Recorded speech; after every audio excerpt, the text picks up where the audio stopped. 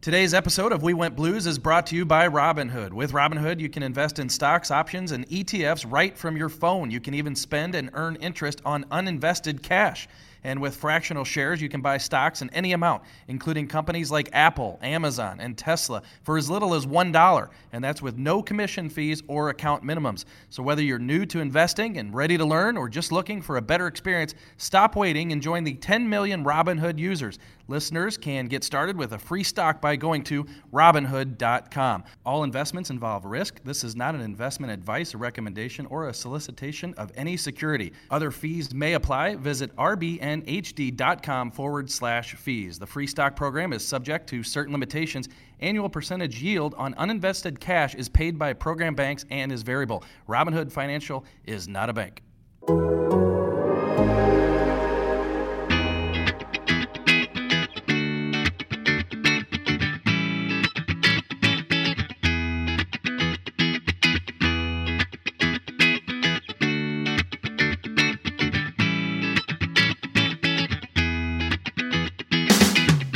Welcome into episode 28 of We Went Blues, the podcast. Barrett Jackman and myself, Jeremy Rutherford of The Athletic. We've got a good podcast for you today. Barrett was talking to you earlier today, and we decided we want to do something kind of offbeat, give fans and listeners a little behind the scenes to what the players do in their free time. I was at Blues practice today, and the players are taking off their gear, they're jumping in the shower, they're grabbing their car keys, and it's only noon. What does a 22, 25, 28-year-old NHL player do when they leave the rink? We also want to give a brief recap of the road trip. It wasn't a good one for the Blues, and we'll hear from Craig Berube. The Blues have a 5-game homestand coming up. Also, some World Junior conversation to talk about. I'm glad I didn't place any bets with Barrett Jackman. So lots to talk about, Barrett, and we're looking forward to it. Yeah, it's good. It's kind of the dog days of the season here, coming into January. It's 2020, and there's a lot of hockey being played, and there's a lot of things that are kind of going on. So we'll talk a little bit about just the day to day and get some perspective on what these guys are thinking and what they're doing in their free time. Yeah, so let's get to it. I been wondering this for years, actually. This is my 15th year covering the Blues, and I don't get too, caught up in what the players do. I come and do my job, they do their job, and then they head off. But, the more you think about it, it is noon on a Monday, and, I know a lot of these younger players go off and play their video games, and the married guys, probably have some obligations, family stuff they've got to do. But just figured I'd talk to you, who was around a NHL locker room your entire life, and what you did and what some of your teammates did. So what's it like? You pull out of the parking lot, it's 12:30 on a Monday. Where are you headed if you're brand new to the NHL? Yeah, it's it's different on different days, but a lot of the routines for these guys is rest and recovery. So I know a lot of the younger guys will go home, maybe get a nap in for an hour just to after a workout at the rink and a tough practice. So they'll go and get a little bit of rest. And nowadays they have lunch at the rink, and they have nutritionists and all that, so they have some healthy food and some good food, so you're not waiting 2 hours to go home and make yourself something or go to a restaurant. So a lot of these guys will eat at the rink, they'll go home, maybe take a little nap, and then depending on your age and your family obligations, some guys will be playing video games, and other guys will be tending to the hoping the newborn babies are having a nap, or you're starting to change diapers or being a human jungle gym for some of the younger kids. I'm not a video game player, but it sounds a lot better than the latter there.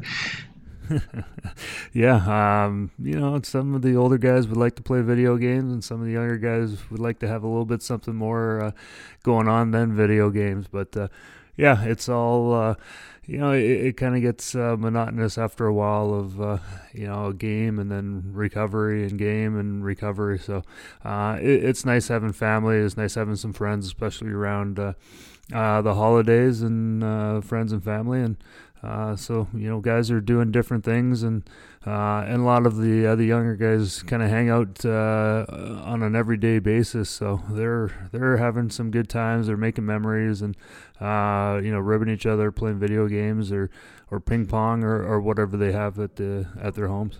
Let's touch on a couple of these things that you brought up. First of all, the nutrition, the eating of lunch. It seems like it's changed a lot over the years since I've been standing outside locker rooms. It seems like, a decade or more ago, you guys would just fend for yourself in terms of picking up lunch on the way home or eating at home. But you're right, like right outside the Blues locker room down at Enterprise Center, I mean, there is basically a gourmet, healthy meal waiting for the players to come out of the locker room. I'm sure a lot of that has to do with let's get them fed as soon as practice is over.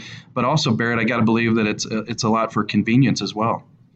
Yeah, it's convenience, and sometimes, you have to make healthy choices for the younger guys, just to teach them too. So, you might have a Robert Thomas that, in his junior days, he might, leave right from the rink and maybe go, hit up McDonald's or maybe make some poor convenient choices. So just teaching them about nutrition and having food and that ready for them, after games is probably the best thing. And, I know when I first started in the league, the liquid lunches were very common, where you're going, you're having a few beers with the boys, and that was always fun. And I love the bonding experience.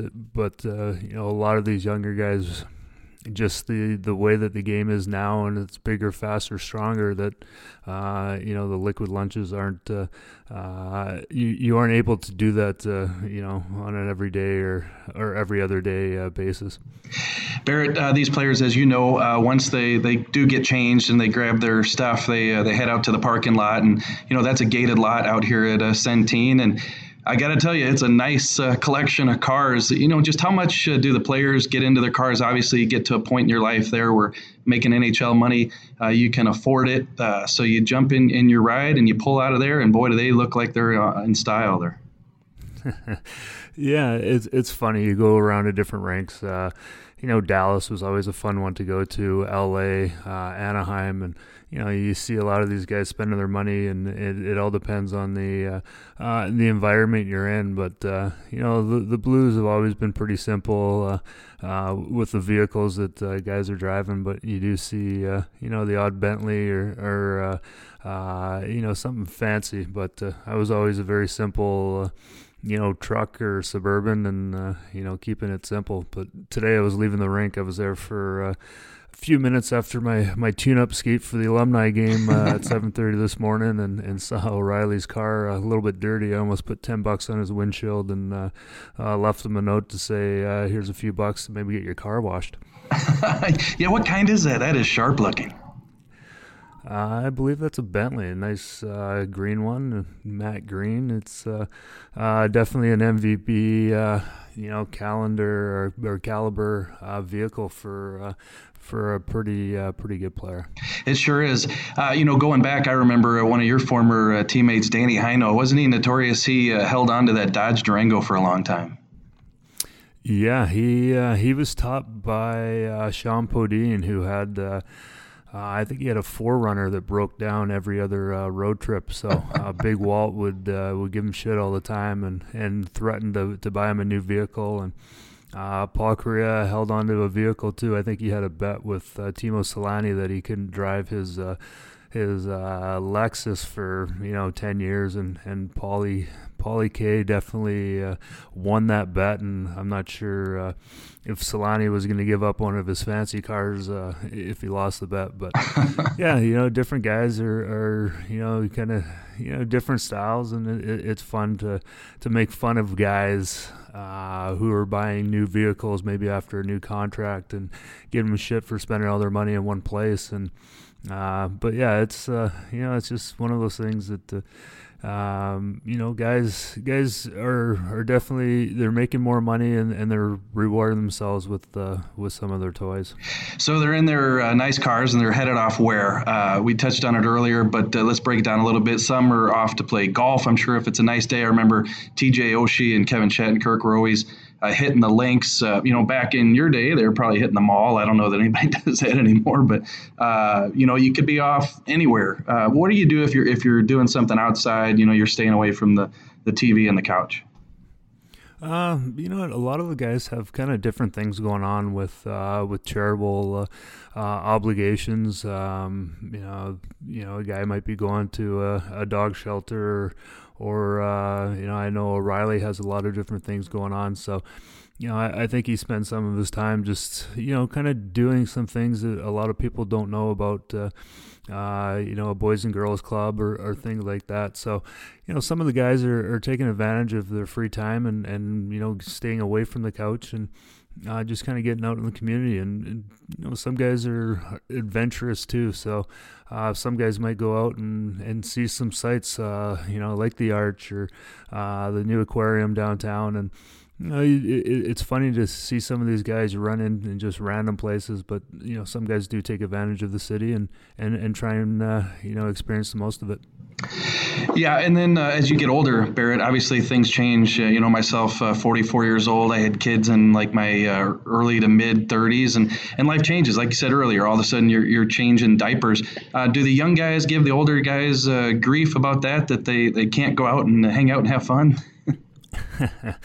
You know what? A lot of those younger guys wish they had, some responsibilities away from the rink. But, TJ Oshie and Kevin Shattenkirk and Chris Porter, a lot of those guys used to come over to the house and play some hockey in the basement with my son. And I know when I was first getting in the league, I used to spend a lot of time over at Dougie Waite's house with his family. And, it's fun to be with those older guys and experience their life. And the younger guys miss their families and miss having that comfort of home. So a lot of older guys will invite the young guys for dinner, and their wives will cook. And but yeah, there's different things that the guys are spending more time together with the younger and older guys, and the younger guys are getting a big taste of reality of what the next stage of the life is going to be.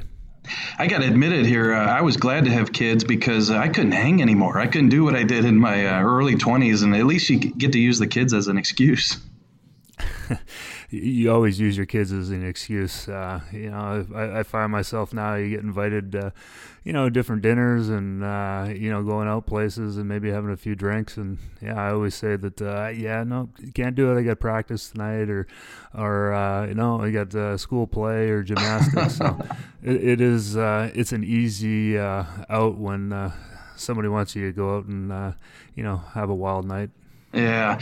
Hey, the day-to-day stuff that all of us have time to do, change the oil in your car or get it changed somewhere, just pay the bills. I doubt that anybody does a checkbook these days anymore, but you got to stay on top of that type of stuff. And obviously these professional athletes, yourself included, over the years, you're dealing with a lot more money, than the average person. You can have people take care of that stuff, but there are still routines and things that you have to be responsible for.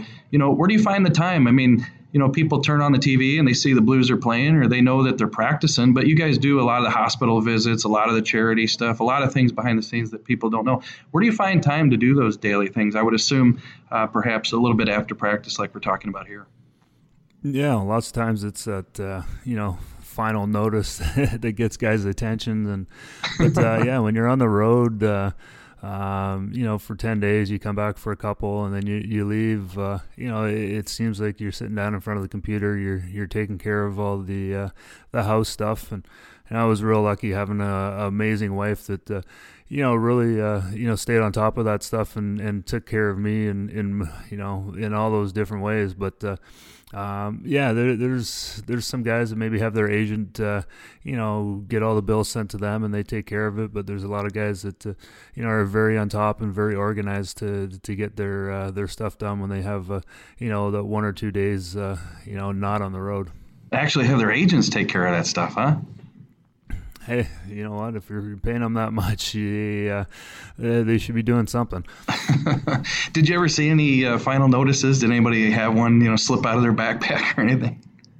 Yeah, I can't think of any right now, but I'm sure something will come to mind. I know there's a couple of guys that, back in the day when you actually get the physical check in your stall, and some guys would have three or four, and then they finally hit the bank, or somebody from the front office from accounting would call and be like, okay, it's been 3 months since you cashed that one check, so you better, we'll issue another one. And if you've lost it, you'll, you got to figure it out. Yeah, I remember that with David Perron, and you probably recall that too. He wasn't cashing his checks because he didn't have a Social Security number, and somebody finally had to take him out to get that Social Security, but I think he had 4 or 5 checks stacked up in his sock drawer. Yeah, lots of time. It's a learning experience. You come out of junior and, you're living with a billet family and everything's taken care of. And all of a sudden, David Perron's 19 years old or 18 years old playing with the Blues and making a much different paycheck. So there's so many things that, young guys are especially, the younger the league is, there's a lot of things that they kind of get thrust into and they got to be big boys right away. And, not everybody's a Robert Thomas and can live with Big Walt and and have Chantal Tkachuk cooking all your meals and paying the bills and living rent free in a potential Hall of Famer's basement. Mansion. I've been over to that place. That's nice. So you're saying that maybe we know why Robert Thomas is playing so well is because he doesn't have to worry about any of that stuff with Chantal over there. Yeah, and I'm sure the hockey talk from Big Walt and Taryn is probably keeping them kind of on the straight and narrow and playing some pretty good hockey. Hey, one last thing to wrap up this part of the episode here is, do you think that teams, general managers, Doug Armstrong, they have to worry less about players today in their free time? It just seems like back in the day, who knows what could happen with some of the characters who you played with. But today it just seems like they're a little bit more straight-laced. You think that worry is still there?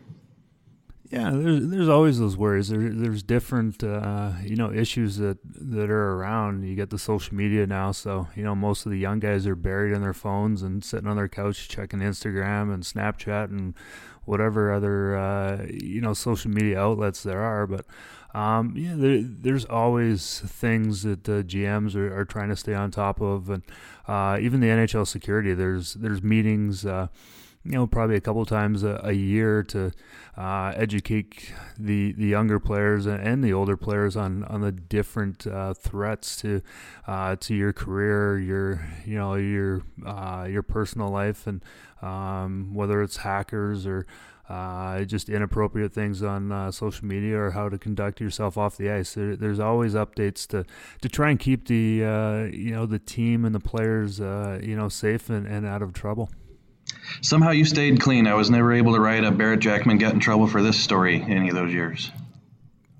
No social media until you kind of forced me to, and I'm pretty lax on that. But yeah, I always had great people around me, brought up the right way, and the older guys were always really good at making sure that the young guys were taken care of and knew how to conduct themselves in and out of the public eye.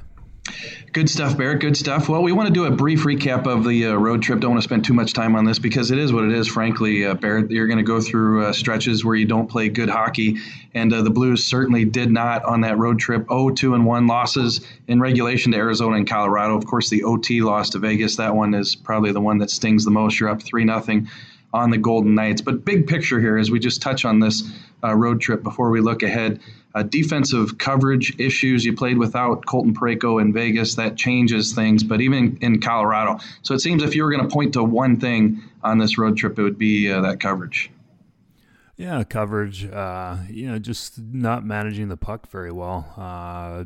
I think in the Vegas game, I just watched a lot of the video over, and there was a lot of zone entries that, instead of getting the puck deep, guys were trying to beat, 3 or 4 guys and just kind of getting the old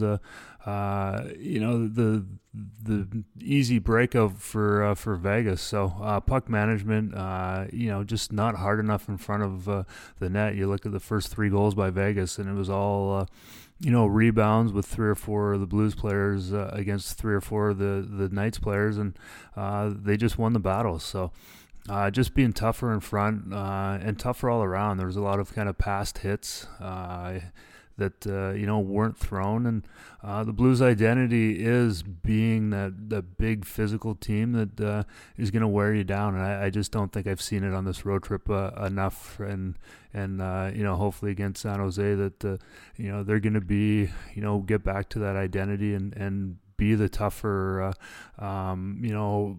working a little bit harder and just outwilling the opposition. Barrett Jackman says the Blues needed to be a lot harder around the net. That sounds a lot like what Craig Berube had to say today. They've been game to game here for the last 3 games. Last game we weren't very strong at our net. That's one, and it's on everybody. Every person in the locker room. It's not on one guy or 2 guys. It's everybody. As good as you guys have played, does this kind of show you what a fine line there is between winning and losing in this game? You've won all these games, and then a couple things slip, and you. Well, that's yeah. It's hard. Like, it's a tough league, and you gotta pay attention to details every game. And if you don't, you end up losing. And Barrett, Colton Parayko was on the ice today, partnered with Jay Bouwmeester, his regular partner, but afterwards Craig Berube said that he didn't know if Colton Parayko would be in the lineup Tuesday against San Jose, upper body injury. But the good news is Carl Gunnarsson appears like he's going to be back, so perhaps Gunnarsson steps in that spot. But as we saw in the Vegas game, without Colton Parayko, that's a big hole. Yeah, it changes the dynamic. You put a kid in Wallman that plays his first game and just didn't look comfortable. And Parayko he's one of the best defenders in the league with how big and strong and that long stick and just the way he can skate. So you take a guy like that out of the lineup, a lot of guys have to step up, and I think they were just just not used to playing with the partners that they had, and then with Wallman just being so and not playing many minutes, that's it changes everything for the entire back end. So the Blues will begin a 5-game homestand at Enterprise Center on Tuesday, Jax, and it's going to start off with the San Jose Sharks. This is a rematch of last year's Western Conference Final. The Blues, on their way to the Stanley Cup Final, beat the Sharks after losing in the conference final a few years ago to San Jose. And boy, the Sharks have really fallen off. 19-21-4. That's 13th in the West right now, 26th in the NHL. What the heck has happened to the Sharks? I think they've lost a lot of their identity. I think Pavelski was that big of a leader on that team, and that Karlsson signing doesn't look all that great. Spending that much money on those 2 D-men and Burns and Karlsson is kind of tough because those guys aren't having the years that they typically do, and I think just their whole makeup is different and kind of seems like it's a little bit cloudy of how they want to play. And they were always that fast, skilled team, but they had a good mix of guys that played the game the right way. And I think with Thornton getting older, and then Marlowe's coming back, but he's still a great player, but he is older too. So I just don't think that they have the identity that they've had for the last 7 or 8 years. It's hard to say about a team that was in the conference finals just last year, but do you think that they should have blown this up a few years ago? Pavelski finally leaves, Marlowe left and came back, Thornton getting up there, he's now 40 years old. We'll touch on him in just a minute. So again, they made it to the conference finals, but it just seems like, you watch what Doug Armstrong has done over the years, and he's kind of changed out that core while the Blues continued to have success over a 5, 6, 7 year period. It just seems like the Sharks milked it for as long as they could, and now in hindsight, maybe they could have retooled a little sooner. Yeah, you look at Thornton himself. He could have went to a contender and maybe got a draft pick or something. Stocked the cupboard a little bit, but yeah, there's just a few different kind of question marks that, are you really going to, for the next 8 years pay Karlsson that much money and then, take away some of the, the younger D-men that are coming up, their position, or you go out and get a $7 or $8 million defenseman and then be able to spend up front. Couture and Hurdle are good players that aren't really. I know Hurdle's not having as big a year as he did, but there's just just kind of the loss of identity, and I think they should have possibly made some moves to get a little bit younger and have a new core like you said. Can't remember if you and I have talked about this or not, but how things could have been different years ago if a trade had gone through between the Blues and the San Jose Sharks. I got this from a couple different sources, but the Blues were trying to move TJ Oshie and also Kevin Shattenkirk at the time, and the deal that I heard was Oshie and Shattenkirk to San Jose for Hurdle, and I believe it was the first-round pick, number 9 or 10, somewhere in there. They eventually took Timo Meier, so who knows who the Blues would have gotten with that pick. But eventually Oshie went to Washington in the trade for Brouwer, and then Shattenkirk also goes to Washington for Sanford in the first-round pick. But this happens all the time in the NHL. Deals fall through. This one fell through, but could have been a lot different situation for both teams. Yeah, those, there's some great names on both sides, so you never know what could have been, and there is a lot of deals that are kind of put on the table, and maybe a GM is second guessing and pulls out last minute, or just just the makeup of the team kind of changes. So Hurdle and Meier are both some pretty good players, and you kind of look at what we got for Osh and Shaddy, and you wonder if the Hurdle and Meier would have been better or worked out different, but that's here or there, and we'll see what Hurdle continues to do, and Meier as well, and but the Blues got a Stanley Cup, so we're happy. Bear, this is where people are sitting at work listening to the podcast tonight or tomorrow, and they're saying, "Hey, Jeremy, follow up and ask Barrett what other deals that he heard fell through over the years." Oh, geez, there's a few. It's funny how lots of times the those deals don't really trickle down in the dressing room. I think GMs are really good at being tight-lipped, and if you try and make a trade and that deal doesn't materialize, you don't want a player to know that their name was in a deal. So you get the hockey insiders that hear a little bit more about what goes on, but the players are kind of worried about what happens on the ice, and that's more of the job. And I didn't really get into the front office stuff. Sorry, everybody, I tried, right? Hey, Jumbo Thornton, before we move on to the final part of the show here, talk about him. You played against him a ton, and here he's still 40 years old, or now he's 40 years old, and not producing much now, just one goal this season. I think he's 17, 18 points, something like that, but still phenomenal that he's still playing. Yeah, he's had an amazing career for 1,600 games, and to be as dominant as he was, even just a couple years ago, probably one of the best passers to ever play the game, and for him to use his body and his strength to shield the puck, and his vision, was pretty amazing. So, he's going to be a Hall of Famer. I doubt he's going to win a cup.